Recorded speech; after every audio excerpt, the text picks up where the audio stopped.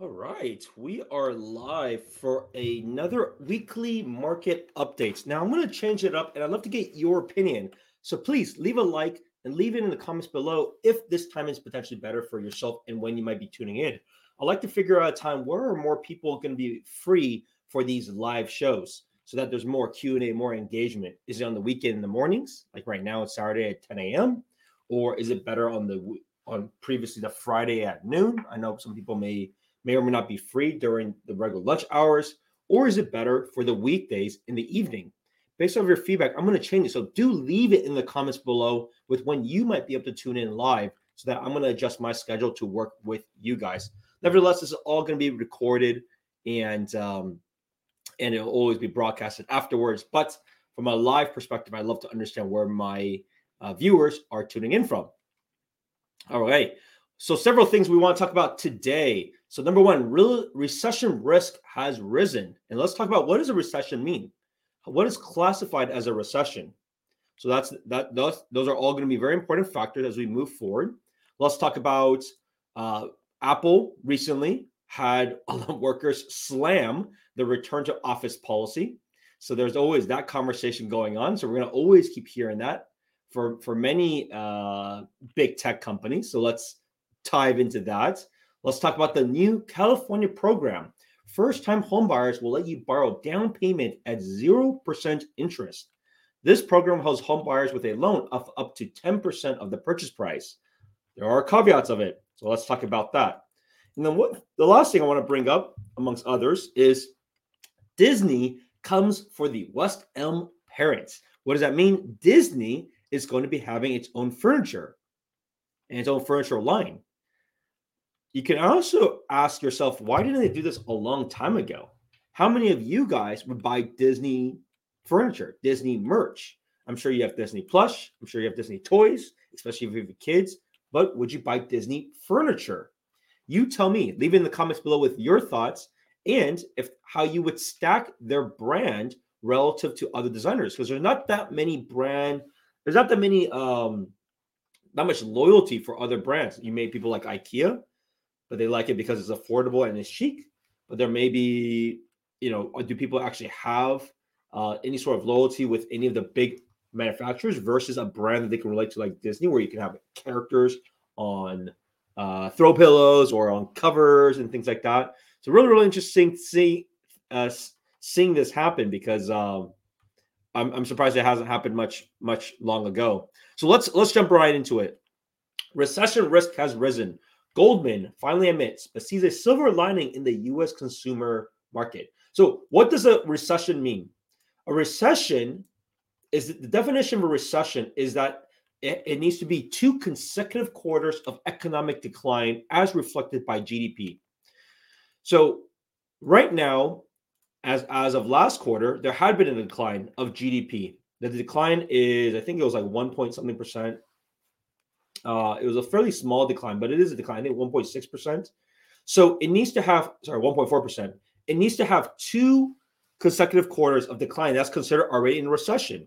So many times we are actually in a recession when people didn't even know about it, or it's too late to know about it because there's already 2 quarters of it already occurring. Does that make sense? So that people may have been having a sense of confidence levels and they may not realize that we've been already in a recession. Now, there's been some periods of decline of GDP growth, but not like this of an actual negative GDP growth.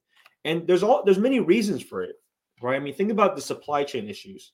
Like even if people want to spend money, which people do want to spend money, they can't even buy goods. Number 2, you look at the cost of oil. It's very, very high and very material that impacts people doing their summer travels upcoming potentially. If you take a look at flights, how much that may cost. So there's a lot of factors there. And of course, there's always the looming factor of how long the Ukraine war may take.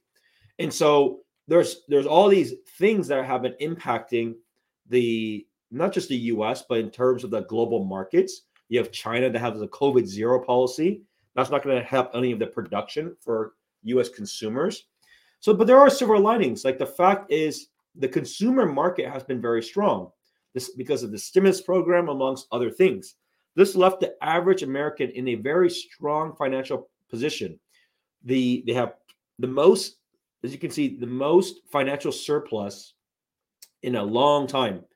Boasted financial surplus worth 4% of GDP in the fourth quarter of 2021 compared to 2.8% average from 1985 to 2019. So the fact is there's some silver linings, but who knows what this may change.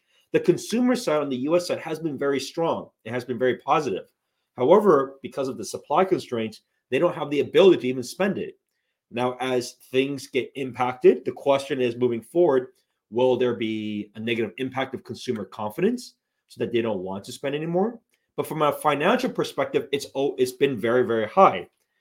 Take a look at your own finance. Take a look at other people's finances. It's been higher than ever. So there is a possibility that even though there's a recession, and there likely is from all these economists, the question is, what is the real impact? Is it a massive correction? Is it a tank? No one will really know, and I'm not trying to predict these things either. It's impossible to predict them. The question is, there's the possibility of it, and there's also a possibility of a soft landing. Because take a look at these figures when it comes to real estate.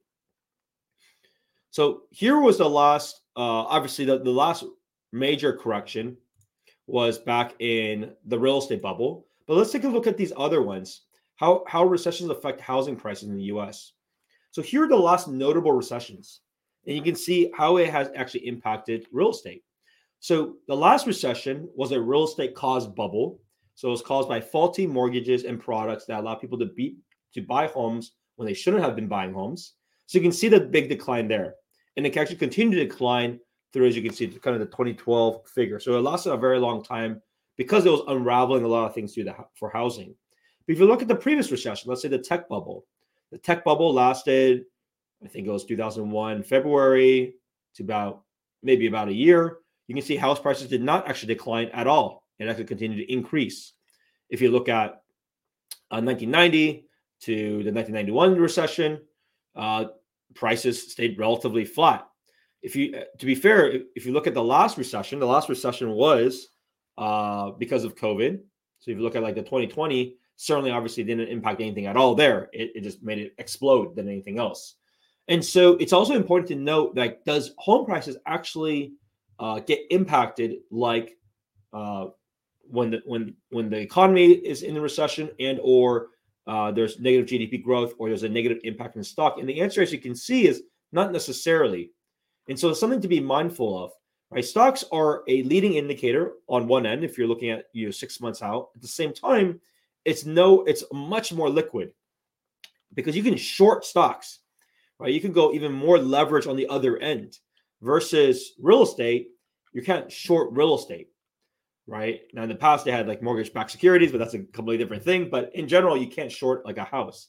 And also people's stickiness of a house is much more significant because they'll likely clear and sell other stocks and other things as a means to keep their house if things really got that bad. So those are just things to be mindful of, like how does it actually impact real estate? Because they're two different things.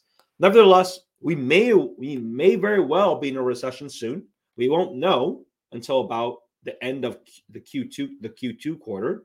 So there's still time to determine that. It's not unlikely. The question is it a hard landing or is it a soft landing? Contractions and expansions are normal, right? Having a contraction is a good thing. It cleans out all the bad apples and people that are going too crazy with things. You can see inflation is out of control. So it's good to hone that back in. And so recessions doesn't mean it's a bad thing. It just means it's a contraction. That's all it simply means. So that's that. Next, and I'd love to get your thoughts. If you work at Apple, what does the internal battle look like? Feel free to post anonymously. But what is going on at Apple? Apple workers unhappy, return to the office, hybrid work pandemic. Just weeks after returning to the office, many Apple employees are unhappy and ready to quit. 76% surveyed they were dissatisfied. Wow, that's a lot of people that don't like that they don't want to. Look, collected through 652 employees. The funny part is this data is so skewed, right? First of all, who goes to the social network blind is for those that want to report negative things. So if you have 652 Apple employees, how many employees do you think work at Apple just in the Bay Area alone? There's probably 30,000. And so, but the thing is, this is such a negative bias because they would only go to these network sites, social network sites, blind to complain about things. That's just how it is. But take a look at the Apple stance. They plan to have their hybrid work in April 11. That requires corporate workers coming to the office once a week. Office attendance set to increase on May 23, when they must go into the office 3 days weekly. Up until mid-April, they've been able to work remotely. So as you can see, the fact is Apple really wants people back in the office. And I always knew this. I mean, look at how often they've been building their corporate office space, their benefit of the collaboration aspect of things in the office, a matter of secrecy, like how much innovation and how much work did Apple actually do when it was remote over the last couple of years. You can argue there weren't too many super attractive products that were released over the last 2 years. And so it's going to be a big factor for a lot of these companies to get people back into the office. We'll see how things play out. The fact is, look, if 652 employees are really disgruntled and they feel like another company can do better, then go to those other companies. The job market is still very good, but be cautious what you ask for, right? Be very cautious what you ask for. So that is my thoughts when I see this. But without a doubt, Apple has made a stance. Get back in the office May 23 in a couple of weeks, 3 days a week minimum. Next, new California program for first-time home borrowers will let you borrow down payment at 0% interest. So this is a very interesting thing. This is using the Cal HFA program. And so how do you qualify for this? And what is it called? Feel free to Google this. It's called the Forgivable Equity Builder Loan Program. What happens is that they will grant you 10% of the purchase price, and you are able to keep that amount as in not pay it down if you stay in the home for 5 years. This is very flexible. The downside is, like many of these programs, you're going to have to follow their income requirements. Now, the benefit is this is not a BMR, so it's not a below market rate type of situation. However, it is a situation where you have to go through courses. You have to make a certain income in a specific area. So don't all of a sudden think you're going to be a single family homeowner in most areas. This may be an option for those that maybe qualify for starter homes like condos in specific markets. So something that's to be mindful of. It's a good option for those that want to have the patience, but also are okay with those entry-level starter homes. And I suggest you guys take a look at that. Just simply Google that and go through those courses. I'm sure they will be packed because this is all very new. It only happened over the last couple of days. So take a look at that. Next, Disney's line. Disney comes for the West Elm parents. And what are they doing? They're actually working on some furniture pieces, right? Even some of these canvases. I mean, those are, quite frankly, I'm sure those are, there's many fake versions of these all the time. And so, but now you can have some licensed Disney products. So leave it in the comments below what you think. Would you buy Disney furniture merch? Let me know what you think. And which character would you buy first? I'd love to hear that. So they're working with different designers to creating these different types of furniture. Like I said, I'm really surprised it wasn't done earlier. They have such a brand loyalty. And obviously, as you can see, you have all these perches. You have all these toys already. Now, why don't you make some wallpaper and or furniture to match with all of that? They can easily do it. They have the coloring schemes. I'm sure they have many of the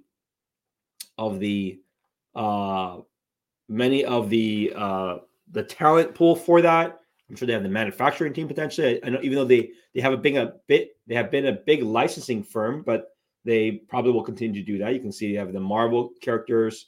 And look at all this; it's really slick. Look at your rug; it's a Star Wars rug or mat. So really, really cool.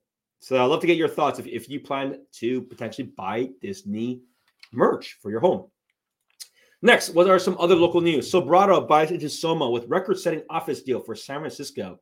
Silicon Valley firm pays $1,731 per square feet for 41,000 square feet building, SF building.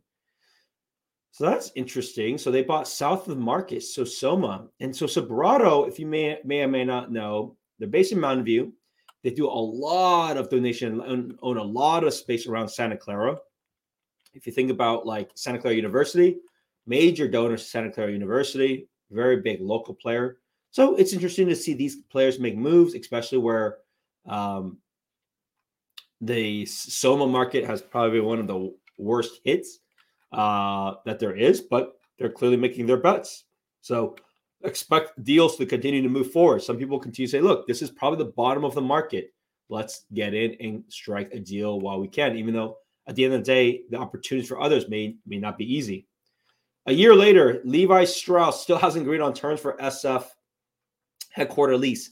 I've personally been to this office before. It's a great office. I want to say, where is this place? It's on the northern parts. I want to say it's closer to, it's a little bit north of Embarcadero. They have like 2 or 3 buildings. I've been inside. It's a very unique layout. But even for themselves, the question is, they've been a long-term tenant for that space, and they, I guess, had renewed a lease, but they're now like saying, look, we're probably paying too much. And now they're kind of stuck in a battle. And don't be surprised where a lot of people try to figure out ways to back out and or renegotiate leases depending on what they feel their employees want and what their corporate real estate plans look like. So don't be surprised. You're going to hear a lot of these continue to move on forward. Last but not least, actually, we have 2 more things. Average mortgage rate climbs to 13-year high of 5.27%. Home price growth will decelerate in the coming months, says Freddie Mac. Not surprising. I think there's a couple of factors and a couple of reasons, right? The fact that mortgage rates have increased very quickly in a very short amount of time has been very difficult for people to just stomach, and or it does certainly impact affordability. To be fair, though, this is for conforming loans. Many of us are in jumbo markets. So in jumbo markets, it's certainly a lot better. I would say you're probably looking at 4.3, 4.4, 4.5 when it comes to the jumbo market for a 30-year fix. What this also brings up is the opportunity for people to use what they call adjustable rate mortgages, ARM products. What is an ARM product? An ARM product locks you in for X amount of years, and then at that year after, they'll adjust to whatever the market is at that time. But the question is, do you think over the next 5-7 years that we may potentially drop back down? My guess is potentially yes, but you still have the security for 5 to 7 years. It's also a very valuable product if you don't actually plan to stay in the house for an indefinite period. So if you plan to stay in it for the 5-7 years because you're using it as a trade-up anyways, you might as well get a much lower rate and something that's very, very powerful for you. Because we're talking about the spread of an ARM and a 30-year fix right now, I would say it's about 1 to 1.5%. So if it's 5.275 for a 30-year, you may be looking at 3.75 or 4.25, maybe actually less than 4.25 for a ARM product. So it's something that people, and my clients included, should strongly consider, especially depending on if that impacts your monthly amount to make it more affordable for yourself. And or if you have a bet that, hey, look, down the road, rates may likely drop. You can always refinance at a later time. But certainly this will dampen things. And the fact that it has dampened things, it's just home price growth has dampened some people, right? Some people have mentally given up. So where did they go? They go end up renting an apartment or renting a home. The rental market has been extremely strong. Been 10 to 15% increases across the board. Right. And so that's the trap that people fall in. So they give up and then they rent for a year. And then a year later, they all come back in. They'll be like, all right, what's going on? Some people will be back in buying a home. Others will be mentally scarred again. They'll be like, oh, it climbed up again. Now I can't buy. Let's rent another year and prices go up again. That's just the cycle of how things work. So at the end of the day, while interest rates have risen, the benefit there are silver linings of all of this. People have given up. People have stopped looking, so they end up renting. And so the competition now has been the easiest it has been all year. So do the math, understand, okay, well, with these rates, what can you buy up to? What is the price? And actively look for those prices and those homes accordingly with someone like myself that would easily guide you within 10 minutes of where your search should be. So that is my suggestion for individuals that are contemplating about what should you do when you have higher rates. Last but not least, Google will finish vast revamp of Hangar 1 in Mountain View. This is that NASA building that we all see as we drive by. I never knew what was actually inside. And I don't know what they're actually doing inside. I think they're going to be working on just different technologies inside. I don't think it's an office space or anything like that, but it's a massive place, very iconic. As you can see, it's all clear. They may just do different projects inside. So, but it's not going to be anything. It's almost just like a pet project for Google. But the fact is, Google has infinite money. They have infinite projects they want to do, and this is a cool small project that they're working on. And they lease a space. Google actually leased a lot of NASA space. So a lot of those areas around that Mountain View space is not owned by Google or owned by a developer. It's actually owned by the government. And so there's a lot of these long-term leases. Like they leased this one for like 60 years since 2015. So they got 50 something years left. And so the fact is they just lease a space. They can do what they want with it. It could be a showroom, it could be cool projects, it could be secret projects. But either way, for them, this is nothing. This is a drop in the bucket for them. Okay, let's talk about the data and let's wrap up. If you have any questions, of course, leave it in the comments. I'm happy to answer them as we wrap up of the data. So San Mateo residential, 179 new listings, 150 contingent pending. This has actually dropped quite a bit over the last couple of days or last couple of weeks. Home prices actually have declined so far in May. We're only about a week into May, so I wouldn't take this too much yet. However, I would not suspect that some prices may have dropped a little bit, but I would suspect that as we finish through, it'll be a lot more mild for single family than we may think. Condos and townhomes so far has been a pretty big drop since April. As I mentioned, I think this will pick back up a little bit, but quite frankly, if you look at other months, it's not even lower than other months. It is just lower than the peak time, which we had recently was April, but it's still about the same levels as others. Santa Clara County. Santa Clara County is interesting. I mean, look at this. 583 new listings, which is a lot of new listings. Matches very close to what we had last week. 403 contingent pending. Look at the May figures. May figures continues to increase. So Santa Clara County continues to do very, very strong, as you can see. I suspect this will flatten out. I don't think the growth will be as high. I think it will flatten out, but very, very important to see is broke the 2 million mark for the first time ever. If you look at condos and townhomes, May still a little bit early, but you can see what happened over the last couple of months. March and April, it's been relatively flat for the last couple of months, but now we see a mild decline. I suspect it will probably be flat again, but probably also either flat or a mild decline when it comes to condos and townhomes. Not too surprising there. Alameda County, 536 new listings, 346 contingent pending. Look at the May figures there.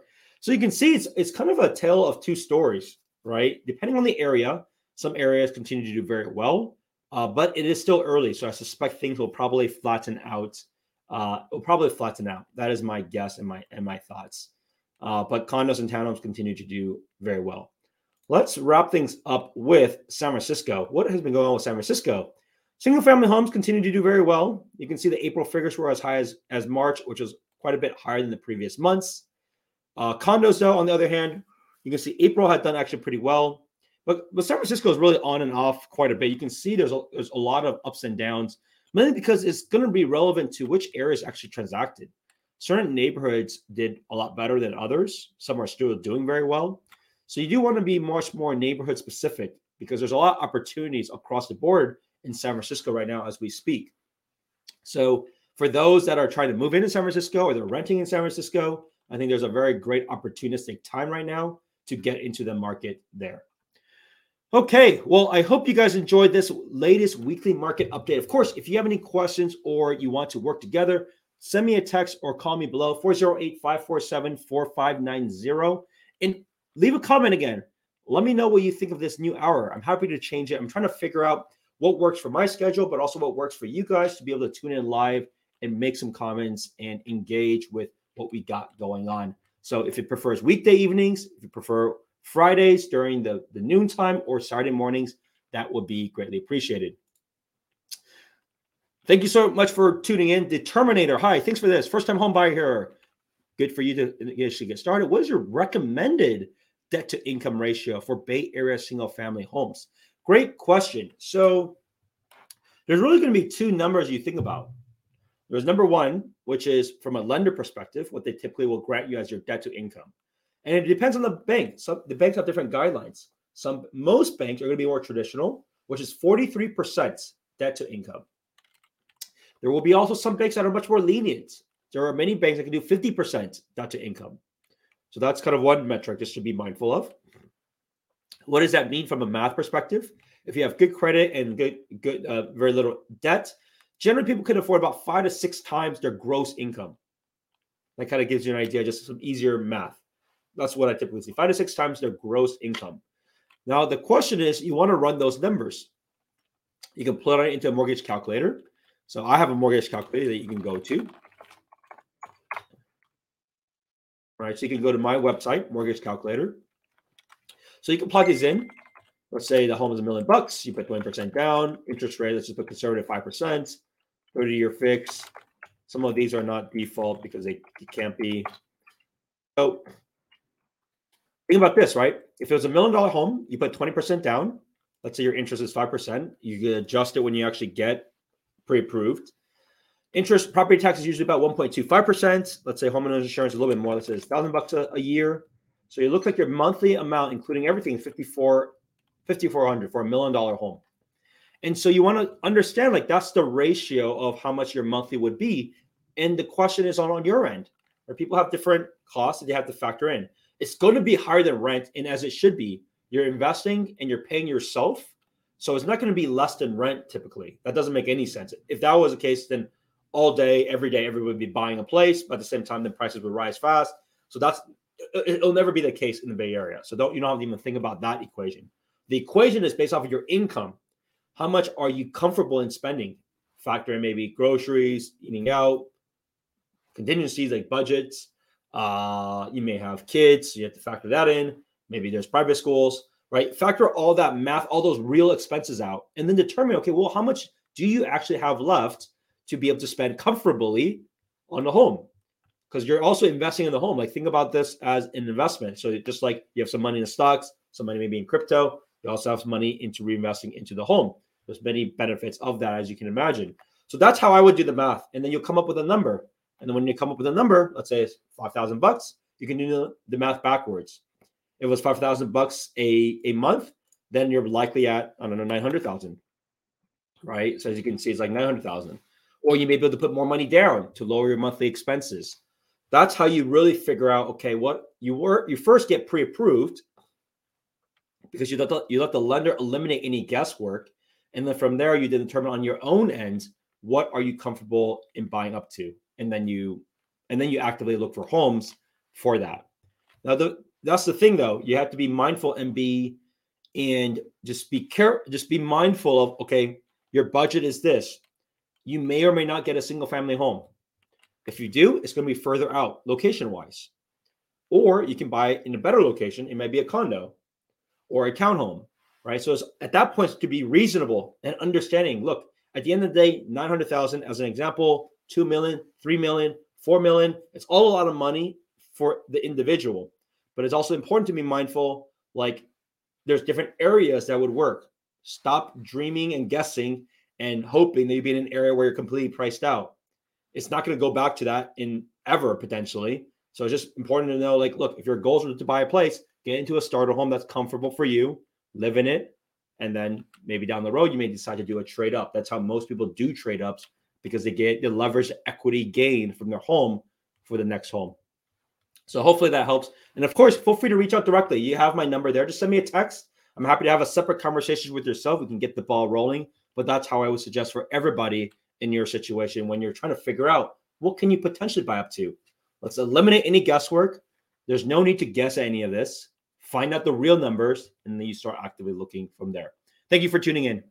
All right, we'll wrap up. Any other questions, let me know, and we will go from there. Talk soon. Bye now.